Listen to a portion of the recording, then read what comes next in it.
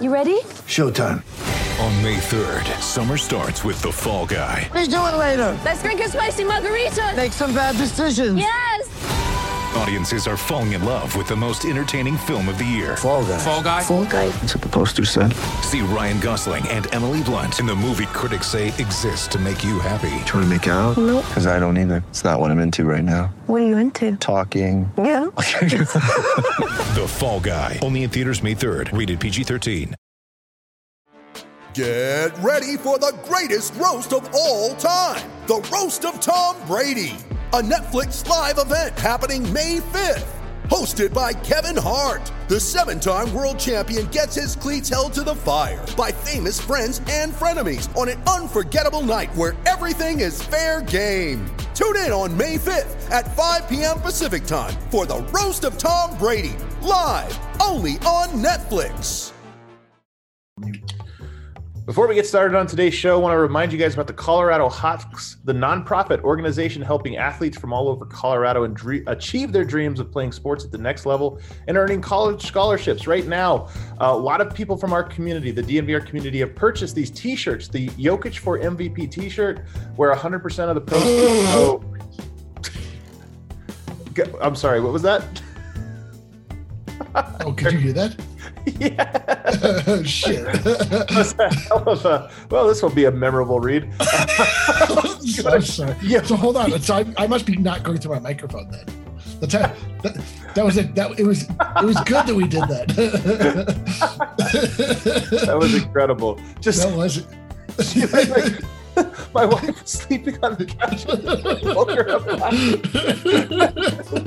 Oh, the best ad read ever. Go to JokicForMVP.com. Check out the cool shirts they have. Long sleeve, gray, white, very cool. And 100% of proceeds go to this awesome foundation.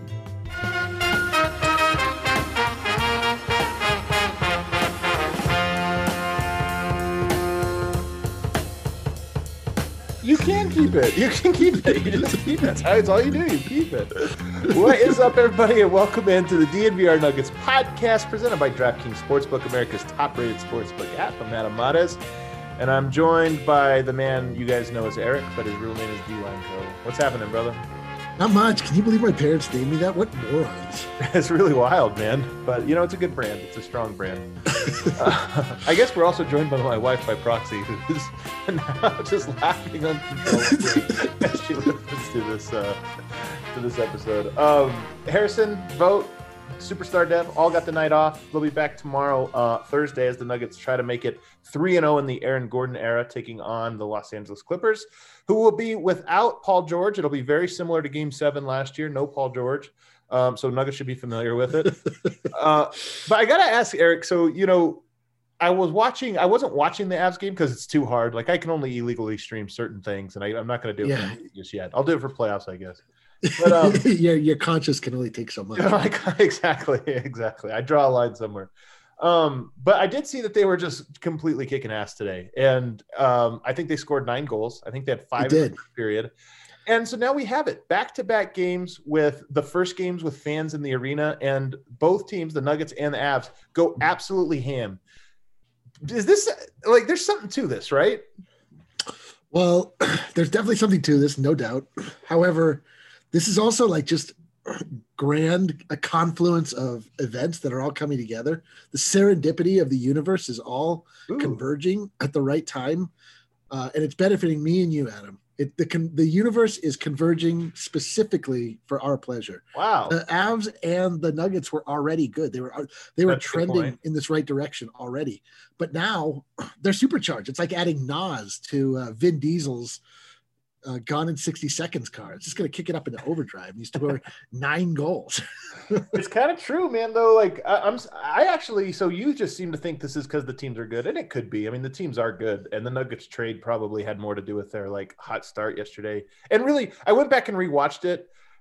That game was so dumb. Like, they were up 20. I think they had their biggest lead with 3 minutes to go in the third quarter.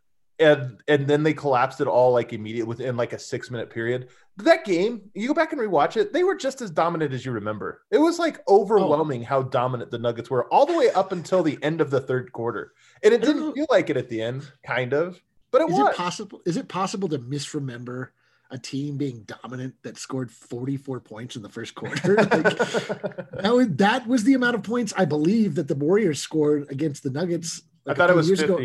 I think they dropped, whatever the case, like it was right in that. It was right in that neighborhood, and I remember being on the other side of it and just feeling like the most hopeless feeling in the entire world. Like, what are we doing? Like, this team can't be stopped, and like, why are we even trying?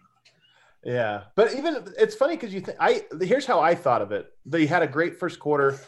The second and third were just regular, and then the fourth quarter collapsed. But that wasn't the case. They were great in the second. They're great in the third. They just were great the whole time. And then they had a little period of that second unit didn't do very well, and then they didn't go back to their best lineup, and just kind of stumbled across the finish line. But go back and rewatch it. It was every bit as dominant as Don't feel bad thinking that it was a dominant win by the Nuggets, because it was. It was completely a dominant win. It was so dominant that Michael Malone he was afforded the luxury of just being able to put whoever he wanted in. He wasn't like, we've got to get Aaron Gordon in. Like, even when it was getting close, like, what did it get down to? 10 points? What did it end? Like, I can't remember what the closest was, because I thought somebody said 6, but when I was rewatching it, it was only like 10 or 12 or something. It wasn't that close. When it got like down to that area, it was like, a little nervous, but there was like 2 minutes left, and it was like, what are we doing? Like, it was clearly I think they got it a little bit closer with like 30 seconds to go or something. Right, like, so who cares? Like, it was just too little, too late. The Nuggets just absolutely punched them in the mouth, and just continue to punch them in the mouth, and they just took their foot off the gas because they earned it. So there's certainly like no, it's not like a systemic failure or something you have to look into. Like, oh no, like, is the second unit going to fail us? That's so true. It would have felt better though had they just won by 25, and we could, like, the numbers all would have been ridiculous. And you're like, you know what? Since getting Aaron Gordon, they're winning by average of 30 points per game. So they robbed us of that, but whatever. It's so true, and we're like definitely in that just point, or just that part of the world where we just have to stuff the ballot as much as possible. It's like not enough that we have like the statistically best player in the world. We have to make sure that we win by 60 points a game, so that the jump will take notice and be like, we can worry, like, then Robert Ory can know that the Nuggets are like a good basketball team. Otherwise, he has literally no idea. I love listening to these guys talk where you just like, dude, you have no idea idea what you're talking about. But the worst part is that you pretend that you do. Like, I frequently don't know what I'm talking about, but it's obvious to everybody, including me. Like, I don't hide that. It's so true. You did share that clip of the jump with them saying that the Nuggets have now, as a compliment, they are now respectable.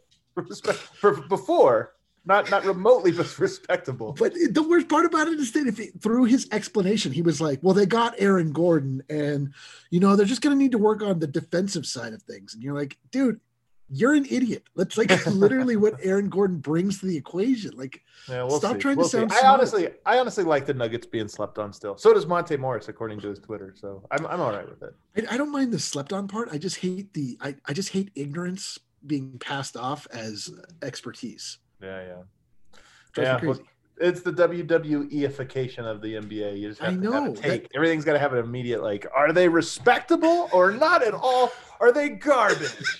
That's my thing. Like, the NBA deserves so much better than the treatment it's given. Like, I don't understand why it's so difficult and seemingly, I guess, impossible to get, people to look at it just as the amazing product that it is, and not have to just make it about like just this thing that's happening in the background so we can talk about LeBron James. I got a thing about that I'm going to film next week with Aaron, our new video guy, about the Jokic, the MVP, and just appreciating Jokic. And I'm very excited about it. It's going to be a cool thing. But I bring up the fan thing because I actually think it's huge.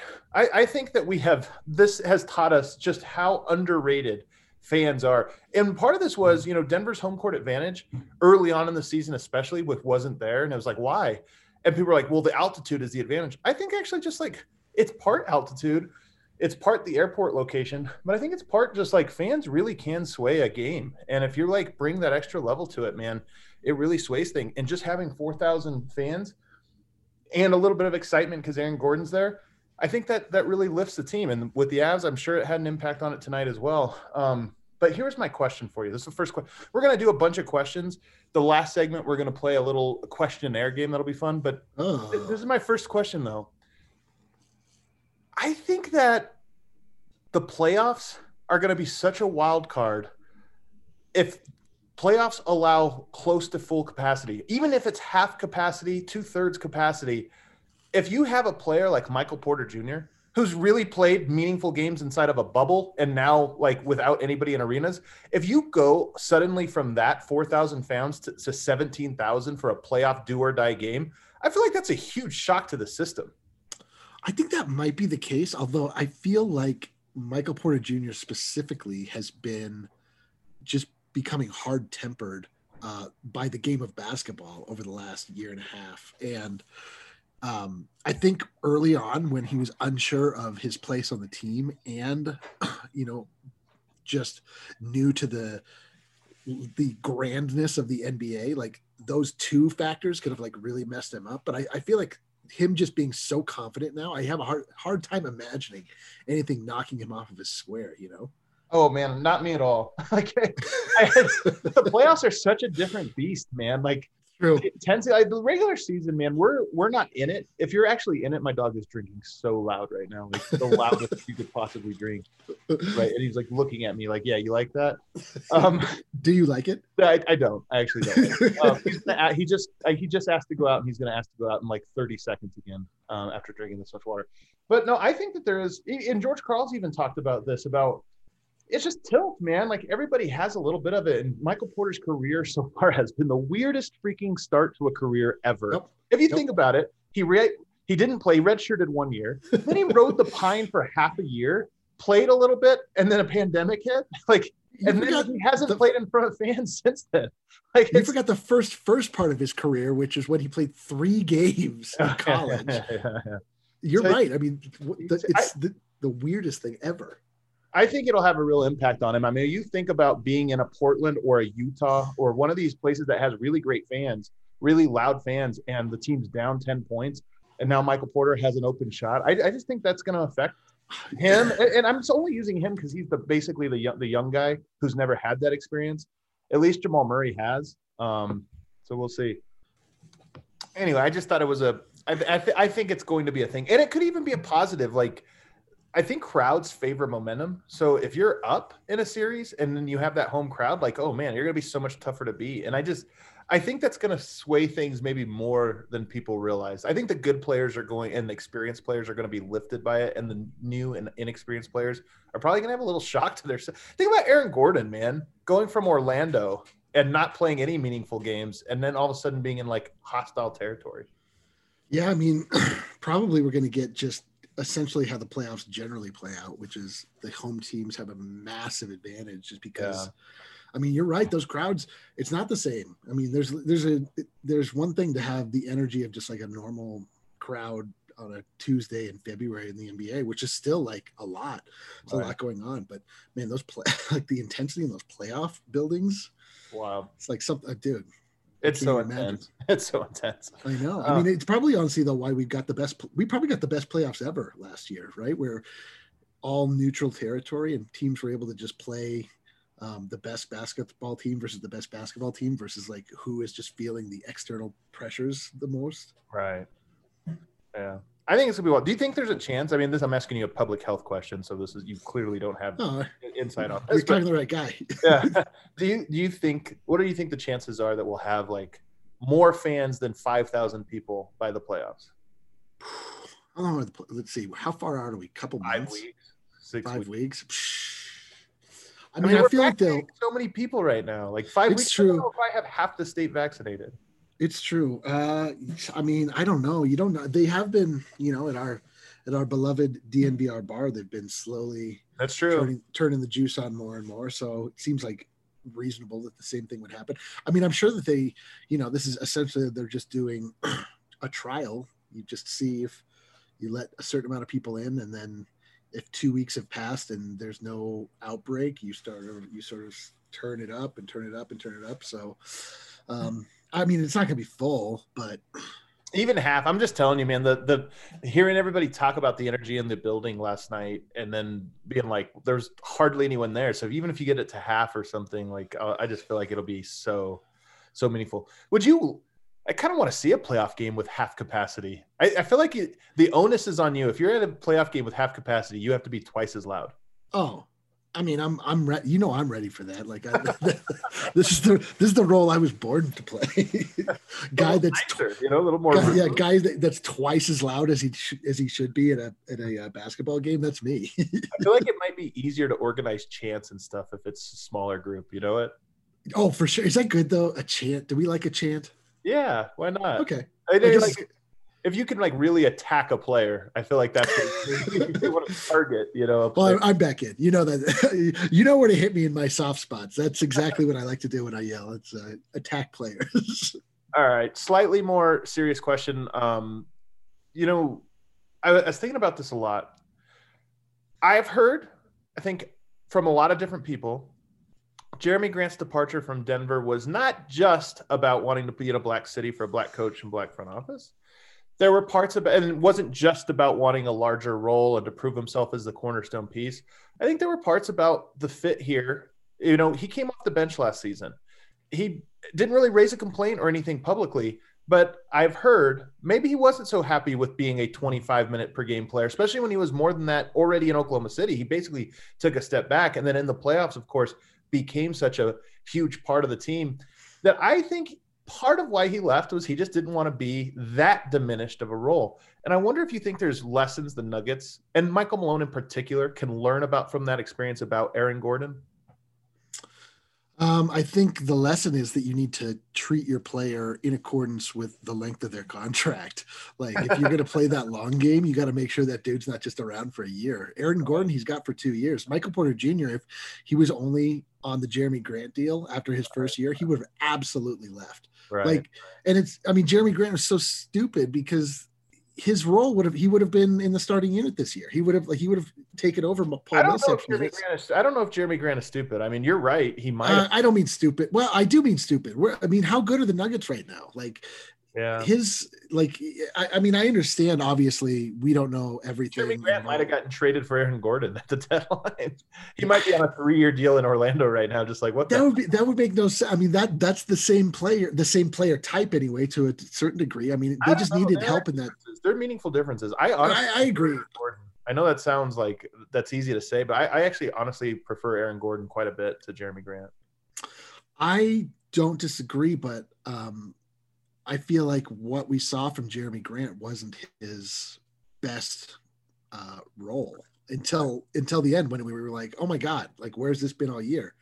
And where it's been all year has been on the second unit. And it was really, remember, we just had like really wonky minutes with him a lot, with like him and Plumlee. Well, this is why I bring it up, because Michael Malone after the game yesterday said he's still recovering from an ankle injury, and basically hinting at, like, not that he's on a minute restriction, but if he can buy him minutes on the bench, he's still going to do it early on.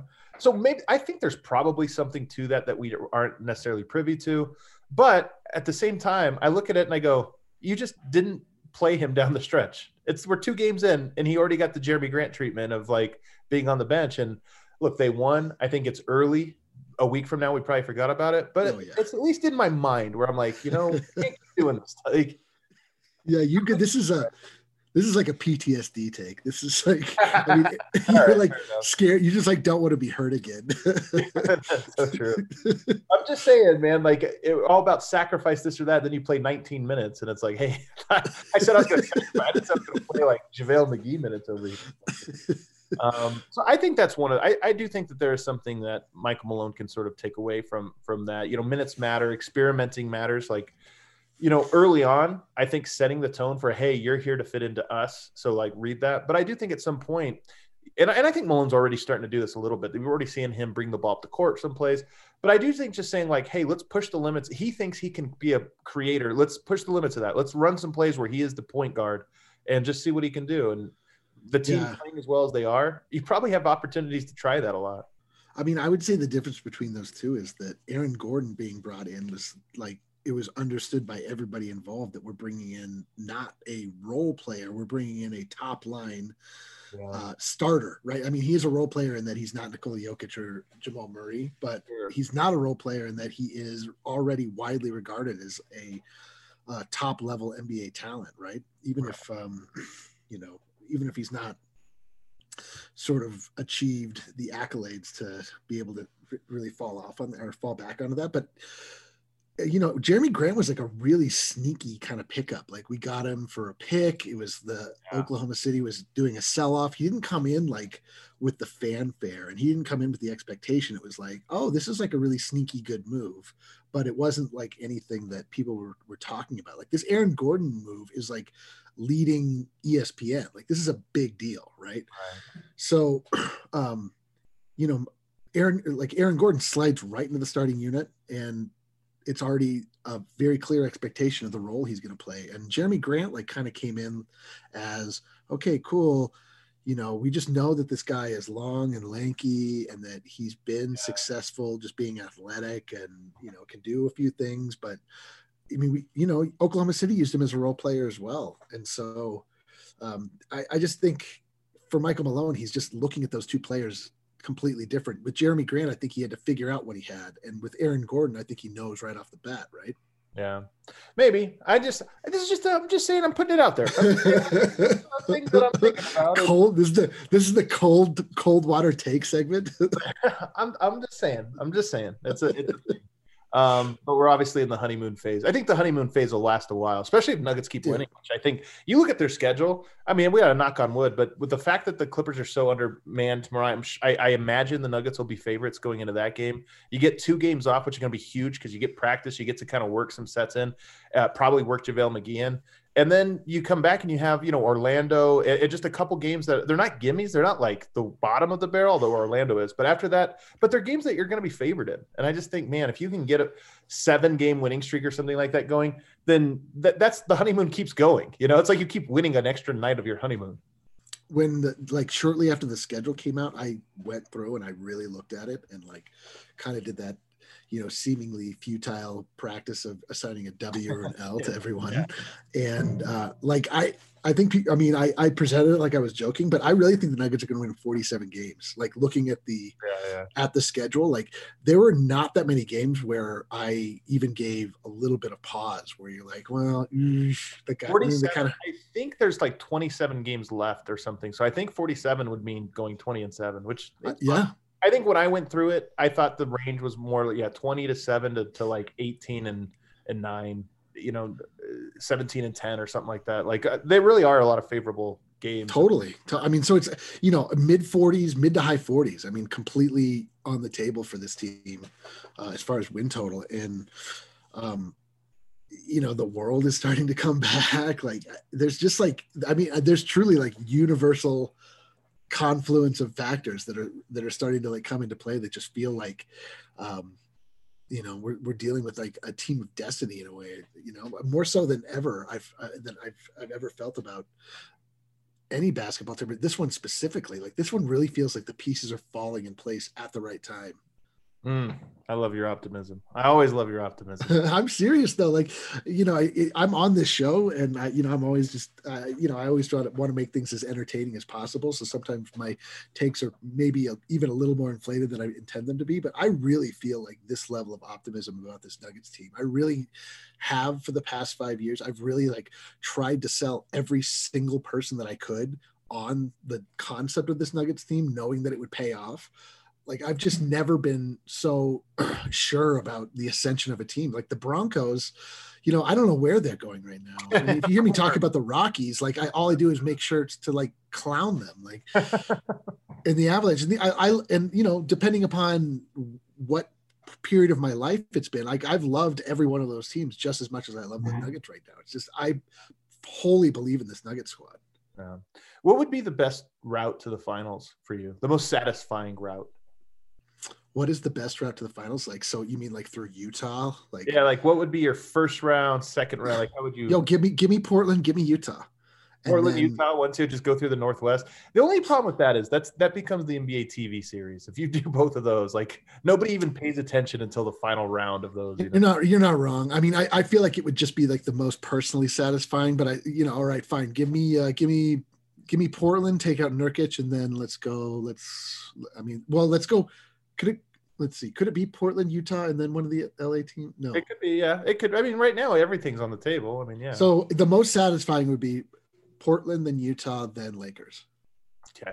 I think for me personally, I think it's Portland, then Lakers, because then you avenge your last 2 losses. You lost to Portland, you lost to the Lakers. Like, okay, you've avenged those. And then Clippers, just so that nobody can say like, oh, they caught him on a bad. No, you go through all the super teams. 2 years in a row. Clippers. And then in the end, I wanted to put 76ers, but I actually think Brooklyn would be the better one. 76ers would be good. The Embiid, Jokic would win it. But 76ers would be incredible. Are you kidding me? I mean, Jokic dominating Embiid would be really, really great. But I'm telling you, there's something too in the era of super teams and like what matters and who these are the real teams. If you go through every single one, Lakers, Clippers, and Nets, and it's like, yeah, you guys should have talked about the Nuggets. I'm sorry, you didn't pay. I know.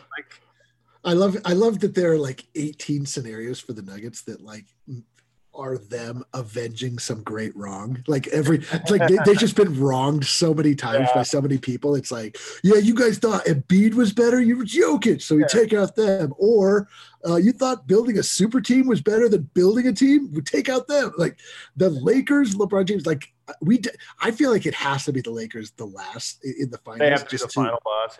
Yeah, you got to take out that final boss. Like you just need to like drop Bowser into that lava and then move on.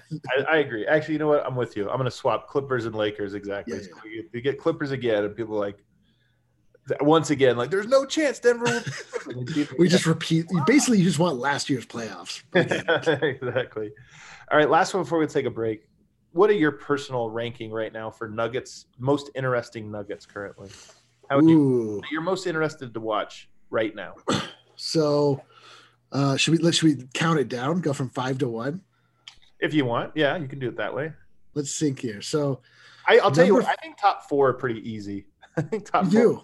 Well, all right. You know what? Let's start at the top. That is much easier. Yeah. Number 1, forever and always, because it's the only person I ever think about in my life is Nikola Jokic. I'm very interested in him. It's so funny. Like the Nuggets could add Luka Doncic and Kevin Durant, and I'd be like, yeah, number 1's Jokic. Okay, let's see. Jokic he is the most fascinating human being I've ever come across. Like his psychology doesn't make any sense at all, but he's so full of love and he's like so you might be projecting a little. No. He's like so boyish the way he approaches certain things, but then he's like so principled about others. Yeah. That's a good none of his values line up with the rest of society at all. Yeah. And he also is the most unorthodox athlete of all time, possesses 0 athleticism and just like clowns dudes. Like the most athletic guys in the world clowns them, makes them look silly. It's so, and I think about when Jokic does an interview and then as he signs off, he just screams in the microphone and then walks off. And then like, what the hell was that? Except for like the most delightful thing I've ever seen in my life. And what is that? We're together. Jokic is just always number 1, and it feels weird even to do like recency or anything because it's like it's still Jokic. Oh my god! All right, so number 2, most interesting Nugget because in the same way, very confusing. Well, not in the same way, but I think Michael Porter Jr. also very interesting, only because he makes no sense in the other direction.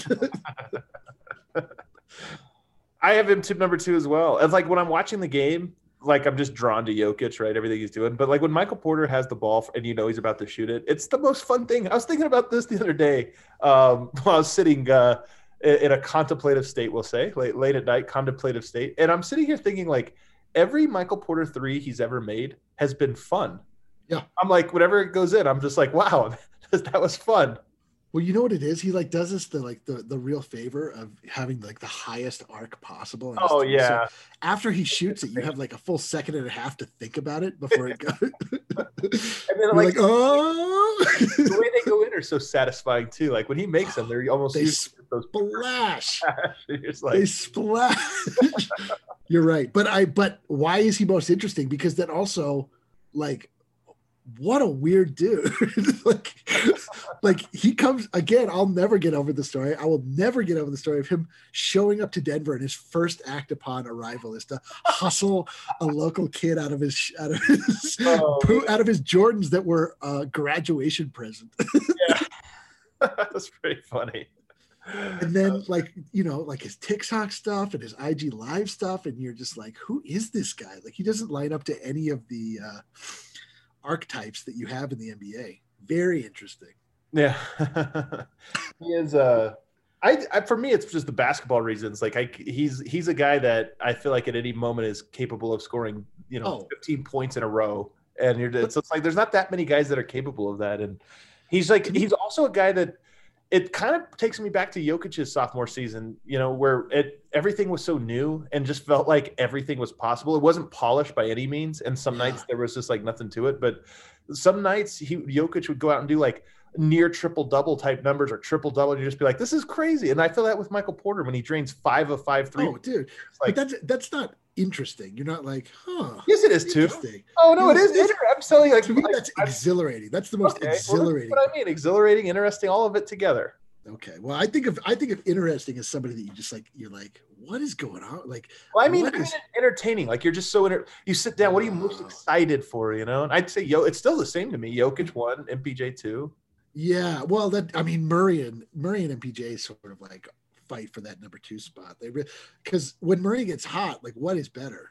Yeah, when he comes out around it, dude. I mean, Bubble even Murray last night in the fourth quarter was just like nothing. What's better than that? And then when he starts like talking shit, and he's like, oh my god, what could be better? He's talking a lot of shit lately. I don't know if you've so good. We go back and rewatch it. You see, he's John early now.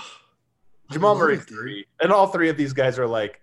When I look back, it's funny because we keep talking about Jokic, he's the greatest Nugget ever. I think like it's probably time to start talking about Jamal Murray and where he belongs in the greatest Nuggets ever. Like he's clearly not, number 1. Yeah, more accomplished and stuff ahead of him, but it's not that weird to me to think that he's like gaining steam, like he's climbing the rankings of all-time great Nuggets. Yeah, you know who he is right now? He's Mahmoud. Like he's better. He's so much better than Mahmoud, man. I don't think that not skill set and like just as far as like their imprint on Nuggets history. Like because if you cut it off right now, except Murray is also great. This is the thing. I have to push back on this. You're right that like he's fun. He shoots threes, does all this stuff. But the difference is that one was a little bit of a sideshow, if we're being honest. Like one of them was and I love Mahmoud, but he was a little bit of a like novelty. And Murray's not. He's substance and style. Well, I think, as I remember as a child, like Mahmoud Abdul Rauf, like really captured my heart and like really, like I loved watching him play basketball. I just mean, I think ultimately, I just think they're at the same level at this exact moment in time. Like if it just stopped right now. No way.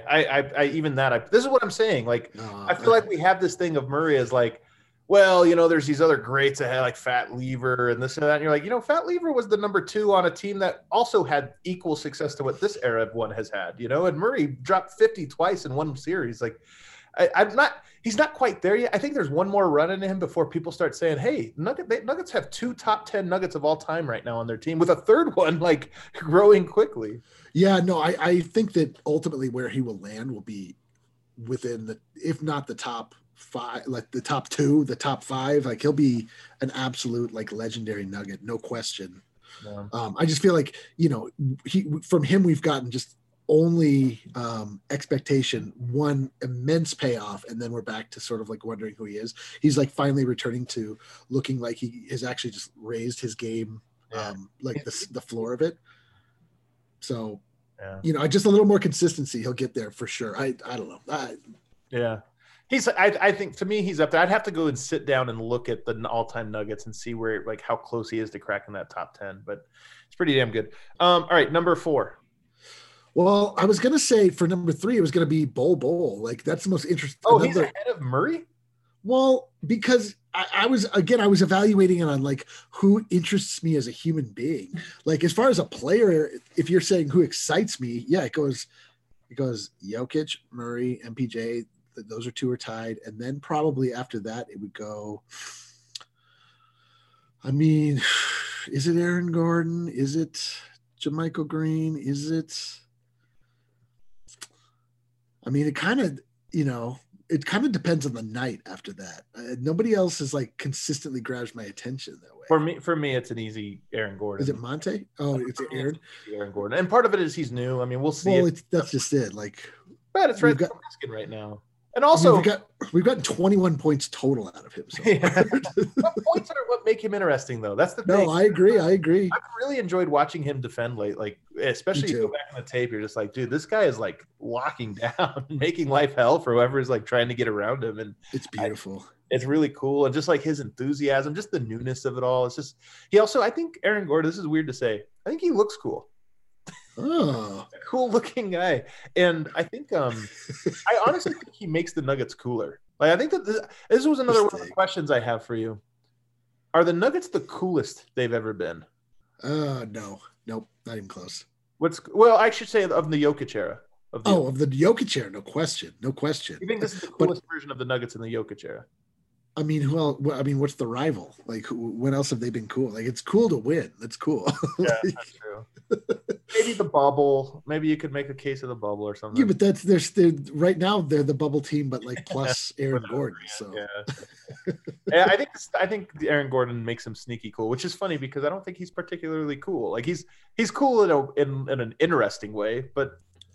Yeah, you know what he is? He's like on the court cool, and then like he strikes me as like kind of corny off the court, like in real IRL corny, but like it doesn't matter because his movements and his just the way that he carries himself on the court like is like very genuine, so it works. Bol Bol was my fifth, and my hot take was none of the other Nuggets are like that exhilarating. I like them, like I like Monte, I like JaMychal Green, I like those guys, but it's rare that I'm always like, oh hell yeah, here he comes, Monte's checking in, hell yeah, what's about to happen, guys? What's about to happen? I know. He might get a mid-range jumper, little floater. We might have some floaters coming up. I've noticed that like Michael Malone is like definitely does not manage his games to make them exhilarating or interesting. Like Bol Bol never gets in. It would be amazing if he would just like pop in for like little 2-3 minute stints. All right, that's perfect. Let's take a break because on the other side, I'm gonna just ask a question. Should Bol Bol be playing? Ooh. The second unit has a weird hole in it. Can Bol Bol be the guy?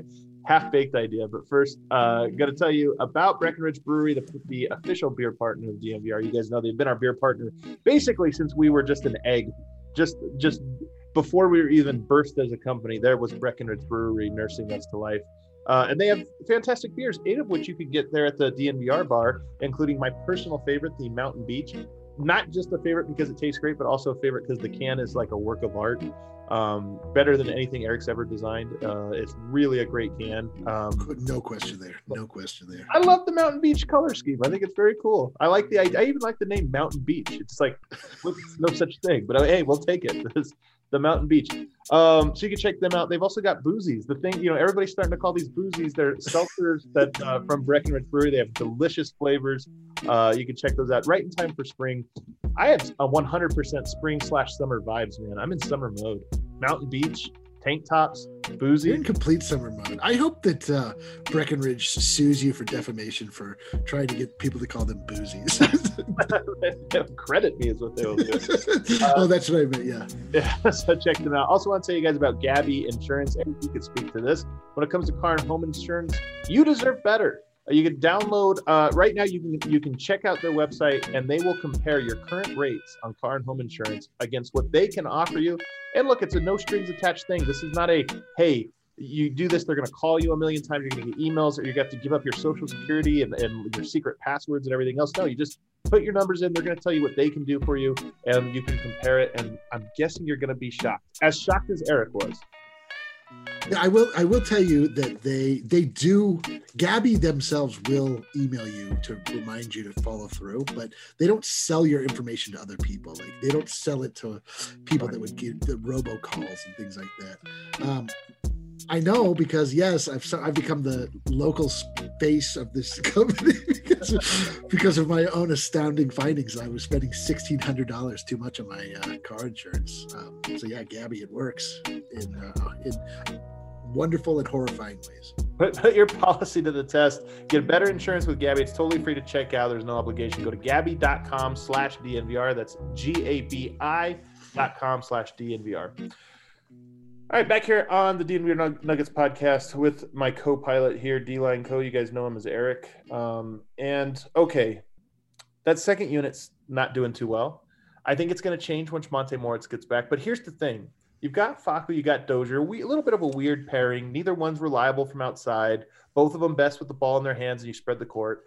You get two bigs. You put JaMychal Green and Paul Millsap. Both can space the floor, but they're not very dynamic. Not a lot of athleticism. What if they need a three? They need spacing. That offense just grinds to a halt. Why not throw Bol Bol out there? I look at the options and I go, okay, there's Greg Whittington, but he's kind of out right now. Plus, we don't even know what. I love how you put right now. For the moment, he's out. For the moment, he's out. He's played 1 minute. Marcus Howard, that doesn't make sense. You've got Zeke Naji, like maybe. I mean, I'm intrigued by Zeke Naji as well. You've got staggering the starters, which, okay, maybe you do, although Malone did that the other day and you end up having everybody playing 40 minutes. Or why not try Bol Bol out there? He can shoot the three. You insulate him. Like that lineup, the 4 bench lineup that they have right now, phenomenal on defense. And that's what you worry about with Bol Bol is like, is he going to blow up your defense? And he will. But you give him 4 good defenders, maybe it's a little less so. I just wonder if like it's a crazy idea, but if you're up by 22 points going into the second quarter, why not say F it? Let's see if Bol Bol is a great moment to throw him out there to this lineup that can't score. I would love to see Bol Bol out there. I think Bol Bol's problem is that the 2 guys that play the position that he would slot into are working. No, he's small forward. This is what I'm saying. Like, you need a small forward, and you're either going. You'd play him at the 3. This is what I'm saying. Even when Monte comes back, you either go Monte, Facu, Dozier, which just like we have a lot of. Imagine a 1-to-1 swap of Facu for Bol Bol, like the 2 most, like the 2 literal polar opposite people on That's not what it is. The 1-to-1 swap is Monte for Facu, and then you just put Bol in instead of Barton or Murray or whatever other combo they've been trying. And you just say, that lineup can defend. It's defending very well. It's just the half court. It's so like can't do anything. Put a 7'2" floor spacer out there. Why not? See what happens. Bol has been playing when he's been given minutes, he's been playing with like reckless abandon and joy again, which is like nice to see. He's like heat checking. He's like coming up. He's like draining threes and like smiling. Like Bol was in a bad place for a while. Yeah, so, maybe he's playable again. That's what I'm saying. There's no great options until Monte gets back. And then the great option is you just shorten your rotation and only play 9 guys. And that's probably the best bet. But you got one game. If Denver gets out to a hot start, they have a 10-point lead again, like they have had for the last 2 games. I want to see Bol Bol out there. That's my hot take. It might not work, but who cares? You're going to win. Everything else right, you're going to win. So let's see. Were those all my questions? I guess those were all my questions. Oh, actually, okay. We got to talk about tomorrow night. So just a little bit preview here. What do you want to see? What do you personally want to see from tomorrow's night's game? Well, man, I wanted to see like a meaningful matchup, but the Clips are such losers. Like half of them are out. So Kawhi Leonard's still in. It is Ibaka. Ibaka being out is the big thing because that was the difference for them early in the season where it's like, oh, wow, now they have a stretch big that makes Jokic like really tough assignments. Yeah. So I don't really have anything I want to see out of it. I just want to see a dub. I just want to see a victory and move on. And like, I want to see them blow them out. So, people can really start to get the buzz that the Nuggets are real. And there's somebody they're like worth paying attention to. Like, 3 like convincing wins in a row would be that, people start to notice like, and we totally getting it's like a television too, this is TNT. Yes. So that's what I want to see. I just want to see them perform like they've done for the last 2 and people, have to admit that they can't ignore them anymore and just pretend like, we have to hear that Jokic isn't, not a worthy MVP even consideration because the Nuggets don't win enough. And I just want to see them play in a way that is aesthetically pleasing to the large audience that, the average NBA fan craves. And, that's what I want. Well, you don't have the specifics I do. So here, I will give them to you right here. I want to see Aaron Gordon defend Kawhi Leonard. Oh, we just saw him against Brandon Ingram, and I felt like that was a meaningful, like we needed to see that. And he did, Ben Simmons, and he did a great job, like a really, really good job. And it was very impressive. I want to see him go up against Kawhi Leonard. What if he bothers him tomorrow? Kawhi's kind of a solo, act tomorrow, so there's going to be a lot of attention on him. I would love to see Aaron Gordon just really get under his skin and lock him down. I think that would be meaningful. I think it would be a thing that gives the team confidence. Like, I think a lot of defense is confidence. And if you have confidence in like one guy as your anchor, you're kind of like, hey, man, we're good. We're good. We got this. Yeah, like the Utah Jazz effect, right? With what? Gobert? Yeah, just like how they know that they have like somebody in the middle. I know you hate Gobert, so this is going to irk you, but I just mean like having the one guy that's like the defensive guy. So you feel like, I mean, we don't have like the defensive guy. When Gary came in, it felt like, oh yeah, cool. We have our defensive guy. Having that guy on there, it changes everything. Yeah. I don't know why one guy is able to do that, but he totally is. I also want to see Gordon handle the ball a little bit more. I think this is likely more to come next week as they get practices under their belt, but I'd like to see him just like run a little bit more pick and roll and see if he can get into the paint and some of that stuff. He had some passes that were like really close to being great the other day, and you could just tell it's like, okay, he's learning the rhythm of this team and everything else. I also want to see Jokic dominate inside. Part of my theory about why this lineup, I'm so excited about this new look lineup, is it's so much perimeter. And you give Zubats and you give like threats all around. I just wonder if tomorrow's the night where they're like, hey man, we can't double Yoke and we're going to do this. And I just want to see him go to town and just see what happens. Yeah, man. I can foresee all of that happening. I can also foresee the Clippers just being like, well, you know, all the chips are against us. So if they start to get beaten, it'll be just like what Philly did, where they just sort of like, they don't do anything meaningful. There's nothing really to glean from anything that we saw. It just sort of like becomes street ball, which I can totally imagine happening. But I mean, yeah. So basically, if I could summarize what you're saying, like you want to see more Aaron Gordon. Yep, I agree. There you go. I want to see JaVale McGee if he plays or not, because if he plays tomorrow, I'm very excited for your theory. I'm telling you, man, it's not even a theory. Like it's not a theory. It's like just. It's actually a theory. No, it's not a theory that he has asthma. It is not a theory that he has asthma. That's why he played in Denver. The theory, yeah. Well, I can't say for certain that has influenced whether or not he's gotten into the game. I just know that I want to see him. I actually would prefer to see him play in Denver to show me that I can trust him, and not him as a man, but him as the physical construction of his lungs are concerned, that they are able to, and even if he's the best guy in the world, but is like hampered by his lungs, which, you know, not his fault. I get it. I just want to make sure that that's not the issue that it was before, because it was an issue. I don't know why everybody, like everyone just wants to tell me I'm an idiot, but I don't understand like why more people don't think this could potentially be an issue.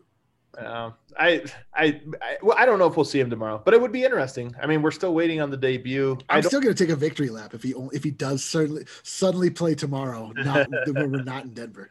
I just knowing you're going to take a victory lap makes me certain he's going to play tomorrow. Now I know, me too. And then the last one, I just want to see if the bench unit, this is probably the last chance of the best unit, because I do think once Monte comes back, and I suspect he comes back on Sunday, just a hunch I have, there's no info on that. It's just my guess. I think that this is the last shot, and I want to see if they can make something of it, or if it's just like, you know, it's a cursed lineup. Sometimes things feel like a cursed lineup until they're not, and that feels like a cursed lineup. I don't even know what the lineup is. It's just it's a four-man. JaMychal, Millsap, Dozier, Facu. Those four. It's just like it doesn't. They tried putting Murray out there to save it. They tried putting Barton out there. Nothing saves that lineup at the moment. But yeah. But I remember Plumlee Jokic when Plumlee first got here was like the worst lineup ever, and then they eventually figured it out, and all of a sudden it was like great every time. Oh yeah, it was a lineup that people despised so much they gave it a derisive nickname, the Plumlick lineup. Oh, the Plumlick lineup is Plum Kitch or something like that. But yeah, whatever. we forgot what it was. Plumlich. So anyway, I'm excited for tomorrow's game. I'm also just excited.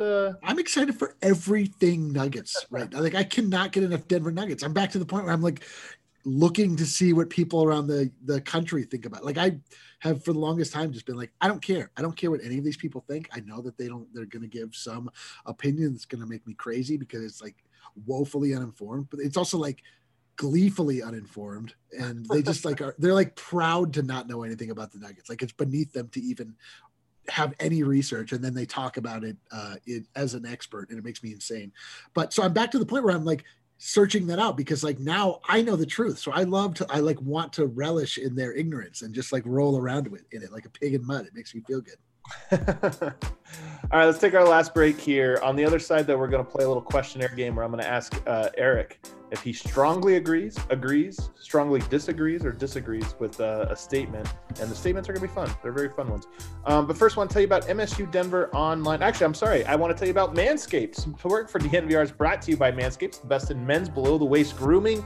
Manscaped offers precision-engineered tools for your family jewels. And that's a true fact. You think about this, you're putting a razor for sensitive areas. You want to make sure that this is like precision engineered, not something that's just going to be like, yeah, it's mostly safe or anything like that. It's great. My favorite, Eric, I got the nose trimmer. I don't know if you got the nose. We all got to pick out like products that we get to try. I got the nose trimmer. Fantastic. I got to say that is my favorite product for you to have gotten. My nose, incredibly unhairy at the moment. It's really nice. So you want to check It's a nice reprieve. Manscaped is trusted by over 2 million men worldwide. We have an exclusive offer for our listeners. 20% off plus free shipping when you use the promo code DNVR at manscaped.com. We joke about it, guys. It's a silly topic, but it's 100% great products, and you want to check them out. DNVR, use that promo code DNVR at manscaped.com. Also want to tell you about the presenting sponsor of the show, DraftKings Sportsbook, America's top-rated sportsbook app. And you guys know the tournament has been a lot of fun. How much money did you say you won on the tournament, Eric? The NCAA. I placed one bet and I won it. You only placed one bet on the NCAA? Dude, I don't like betting on stuff I don't know about. I don't know anything about college basketball. I know that everyone's like, that's the fun, but it's not fun. That's like, I might as well just go play a slot machine. Like, what? All right. How are you doing on your NBA bets that I should ask? Oh, amazing. Yeah. What are you talking about? I know what I'm talking about when it comes to the NBA. I really do feel like we're like 60% on our bets on the Nuggets. It's like without question. Without question. If you want to check them out right now, they have the deal. You guys have heard us talking about it. You can turn $1 to $100 if you bet on any team. There's only 4 teams left, so you haven't taken this deal. Only 4 teams left. I'm going to give you a hint. Bet Gonzaga. They're favorites all the time. You bet $1. If they win, you win $100. That's great odds for a team that's heavy favorites. So you want to do that. Pick any college basketball team that's still in the hunt, and you get a shot. $1, turn it into 100. DraftKings is safe, secure, and reliable. You can deposit and withdraw your funds at your convenience. So download the top-rated DraftKings Sportsbook app now and use promo code DNVR when you do. You must be 21 or older. Colorado only. New customers. Restrictions apply. See DraftKings.com/sportsbook for details. And if you have a gambling problem, call 1-800-522-4700. Zoom Care.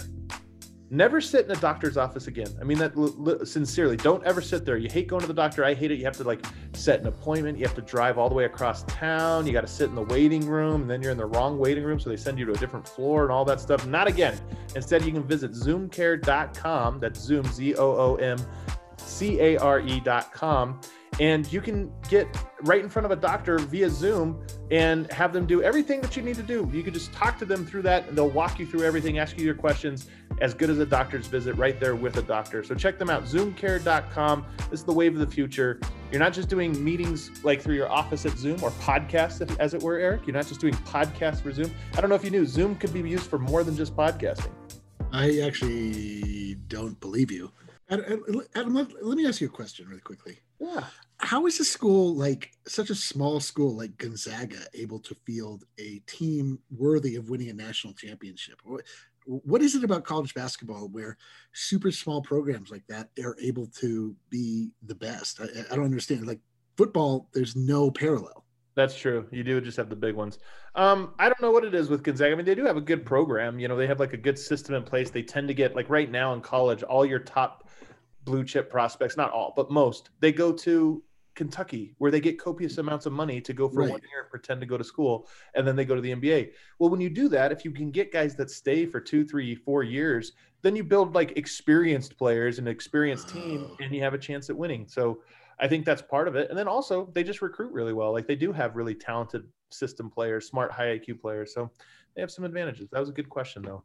All right, last segment here on the DNVR Nuggets podcast. I'm joined by D-Line Co. You guys know him also as D-Line Co. And now I'm going to ask you, you're going to tell me strong agree, neutral, disagree, or strong disagree with the following statement. The Nuggets will finish top 3 in the standings out west. Strong agree. Strong agree. I do. I believe it. I really do believe it. I just think that there's just so many things working in their favor right now that I think that they're going to rattle off like a pretty big win streak, or at least like a pretty dominant stretch. If they win tomorrow night against the Clippers, they are going to be exactly one game back of the 3 seed. Yeah, I mean, I really don't see how, if they can, I mean, if this momentum that we're experiencing is real, like I don't see how it gets stopped before the playoffs. I think the Nuggets are a freight train moving into the playoffs. Once the playoffs start, everything's on the table. It really just comes down to how you can perform in those 3 or 4. It really just comes down to, in the playoffs, how can you perform in the one game that turns it one way or the other.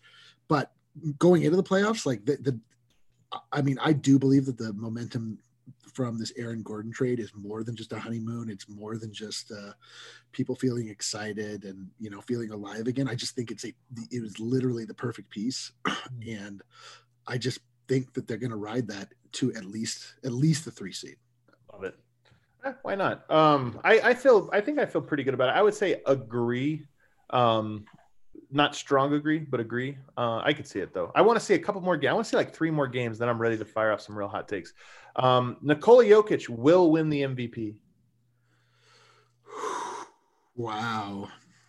This is so brutal, this question, because it's not, do I think that he should win it? Correct. Do I think that wrongs will be made right in the court of public opinion almost? I'm going to just say agree, because I'm starting to hear the tides turn a little bit with some of the larger voices. Right. Like they've now cycled from Embiid to LeBron, and now they're like trying to shoehorn Harden into that place. But it's like too late, man. I'm sorry. Like we can't have this conversation. No. So, and that's even being, that's even sort of being admitted. People are starting to put their tail between their legs and sort of say like, well, what can you do? It's going to be one of those weird years. You're like, right. Man, Jokic is just that good. And it's at a certain point, he's going to be undeniable. But, you're talking politics here. So I can't be super duper bullish, but I think it might happen. I actually think it might happen. I would say agree. Not quite strong agree, although we're moving there. I honestly think he's going to win it. I think he's going to. I think our bets are going to cash. It's going to be great. We're going to be rolling in dough. I can't wait for that. But I think he's going to win, and it's part because I think the Nuggets are going to do well. I think, as early as next Monday, the Nuggets might be the 3 seed, and then the narrative starts to shift. Of all the things that have been against him start working for him. And yeah, I think there's such a difference between the people who set what to be talked about on radio and television and people who vote for this. I know that they're all media, there's like a media-ness to it, but it's different. Like when you set the tone for a TV show, you just want controversy. You want to rile people up. And when you are the media that actually vote for the award wants to get it right. So I think Jokic gets it. I honestly do. I think he's getting it. Barring something crazy happening. Michael Porter Jr. will shoot 42% or better from 3. He's at 45% right now thanks to his 5 for 7, but his career 42%. I think I saw over the last 9 games, he's shooting 51% from 3. The month of March, he's shooting 50%. Entire month. It's so stupid. Will he shoot 40? So yeah, I'm gonna strong agree, man. He's only getting better. Me too. I strong agree. It's crazy because I think he's going to be taking more shots than ever. Because I just think going forward now, he's 33 minutes per game, and getting actual he's starting to touch the ball more in the offense and everything else. So maybe the percentage is lower a little bit, but they only lower from 50% that he's at down to 45%. He might was there a single shot that left his hands last night that you weren't convinced was going in? There actually was one, but of all the shots, all the 7 threes he took, there was only one, because it's anytime he pivots off of his right foot, I'm like, he doesn't look that great, but he doesn't do that too often. I'm telling you, man, his shot is so pure and he's gaining confidence, and I just can't wait. I can't wait for the mixture of Michael Porter's confidence with Michael Porter's understanding of the game. When those two lines intersect, it's gonna be the best. I'm telling you, those two points are in a collision course. And if they haven't hit already, that X is about to happen. It's gonna be terrifying. And I just cannot wait for the narrative for just years to come. I just want other teams to feel we should have drafted Donovan Mitchell. Shame. Oh, they already do. You know who feels it more than anyone? The Knicks? No. The Clippers? The Clippers. They play tomorrow. Fired Doc. It'd be so great for freaking Ballmer to be in the front row tomorrow while MPJ drops his first 50 piece while he just like fires his entire front office on the spot as he just, God. rage. So beautiful. I strong agree. Michael Porter, if there's one thing I believe in it, as much as anything not related to Jokic, is that Michael Porter can shoot the ball. The Nuggets starting lineup can go toe-to-toe with anybody. I strong agree, man. I like the only team obviously that gives me pause is, well, there's the two. I mean, there's the Nets and there's the Lakers, and we just haven't gotten to see it from the Lakers. But I don't fear from any lineup. Like, I don't think what I've seen so far from this new Nuggets starting unit, I can't imagine like what you can do to stop them right now. Right. You know? For me, I think I agree with like a. Oh yeah, I agree. Agree with a toe and strong agree, because here's the thing, I don't think you can beat the Lakers like playing to the like, oh, we got to shut them down or this or that. I think you can beat them by breaking them, and I think the Nuggets they're not there yet, but I think that once they fully integrate Gordon and Porter continues this trajectory he's on, I think they have a lineup that actually breaks them. They're so good defensively, but if you can just like make it to where you spread that court out way too much that their athleticism and stuff gets broken, like you just start draining threes. The Lakers lose the math equation. They always lose that. And Denver right now is just such an elite 3-point shooting team and getting better by the day. I kind of have that there. And then if you go to the other end, Brooklyn, they can score on everybody, but they can't stop anyone. And I just think Denver, it might end up being the shootout that I kind of like Denver in a shootout. Yeah, I mean that's what I was saying. Like I can't imagine how you can stop the Nuggets. I can't imagine how you can stop the Nuggets. I mean I can imagine how you can score on the Nuggets, but even that like proposition appears to be less certain. So and also I don't know what the Lakers look like anymore. I have no idea who that team is. Like they haven't been together for months. Yeah, they're missing they're really testing a big portion of this like you have to build towards the playoffs. But with Brooklyn, the marathon runners are always like, a marathon will expose you for who you really are. Like it'll teach you lessons about yourself. And I feel like it's always corny. Like I run, I just get tired. I'm like, I don't run. Yeah, you're like, oh yeah, this revealed to me that I hate running. Yeah, I hate running. Not very rewarding in any sense. Really, I can't imagine doing this for 2.5 hours, 4 hours, whatever it takes to run a marathon. But I think with the Nets, this is what happened to the Clippers last year. I'm telling you, they got exposed, not because they weren't talented enough. They got exposed for like just being losers without leadership and out of court. And I think Brooklyn, like, I wonder if like you get them in a real slugfest. I just wonder if they get what they fall back on. I know what Denver falls back on. Like they have a cohesiveness that's like, hey man, maybe you're more talented and can beat them. But if it comes down to a gut check, I just think Denver can win a gut check against that team specifically. You're not wrong. And also, it is interesting, like when you talk about for years, like a team like Denver, like, oh, who's their closer? Because it was perceived that they had zero. But with the Nets, like they have too many. At a certain, like Kevin Durant, I guess would be the guy that you'd turn to. But like that's also been James Harden. Like when you get to a place where it's like, yo, we literally have this one shot to save our season. I don't know how that goes, honestly. Like. That's things get weird when when the pressure gets applied, and I guess it's that old marathon metaphor I've heard. You learn about yourself, but like you find out if like those dudes really are about winning, or if they're really just like about the idea of like, yo, let's come together because we'll win. But if any of them can put that aside because they're obviously all doing it, even though it's like seemingly selfless, it's all also very selfish. They all just want to win. I think Brooklyn is going to be up 2-0 in a series, and they are going to smack the hell out of a team in game 3. And I think that if a team can get them down 0-2 in a series, they're going to collapse. They're going to fold. I think you're right. Kyrie's subtly throwing shade at Harden for dribbling. I think you're right, dude. You're so right. There's going to be a shot where like one of them is like giving the other one like the hands up, like, what are you doing, dude? Like quietly, like LaMarcus Aldridge is leaking that he's unhappy with his role, and like the mole. Yo, I wanted to ask George Carlin that question. I wanted so badly to ask him. Dude, you should have. He was going to answer it. I know, but like you moved on to the super chats. I was trying to get your attention. I wanted to be like, George Carl, I have to know. Andre Iguodala, the Mole. Were you aware of him communicating with the other locker room? And did you think it had any impact on the outcome of the series? That's so funny, man. That's so funny. All right, last one. The Nuggets will be better next season than they are this season.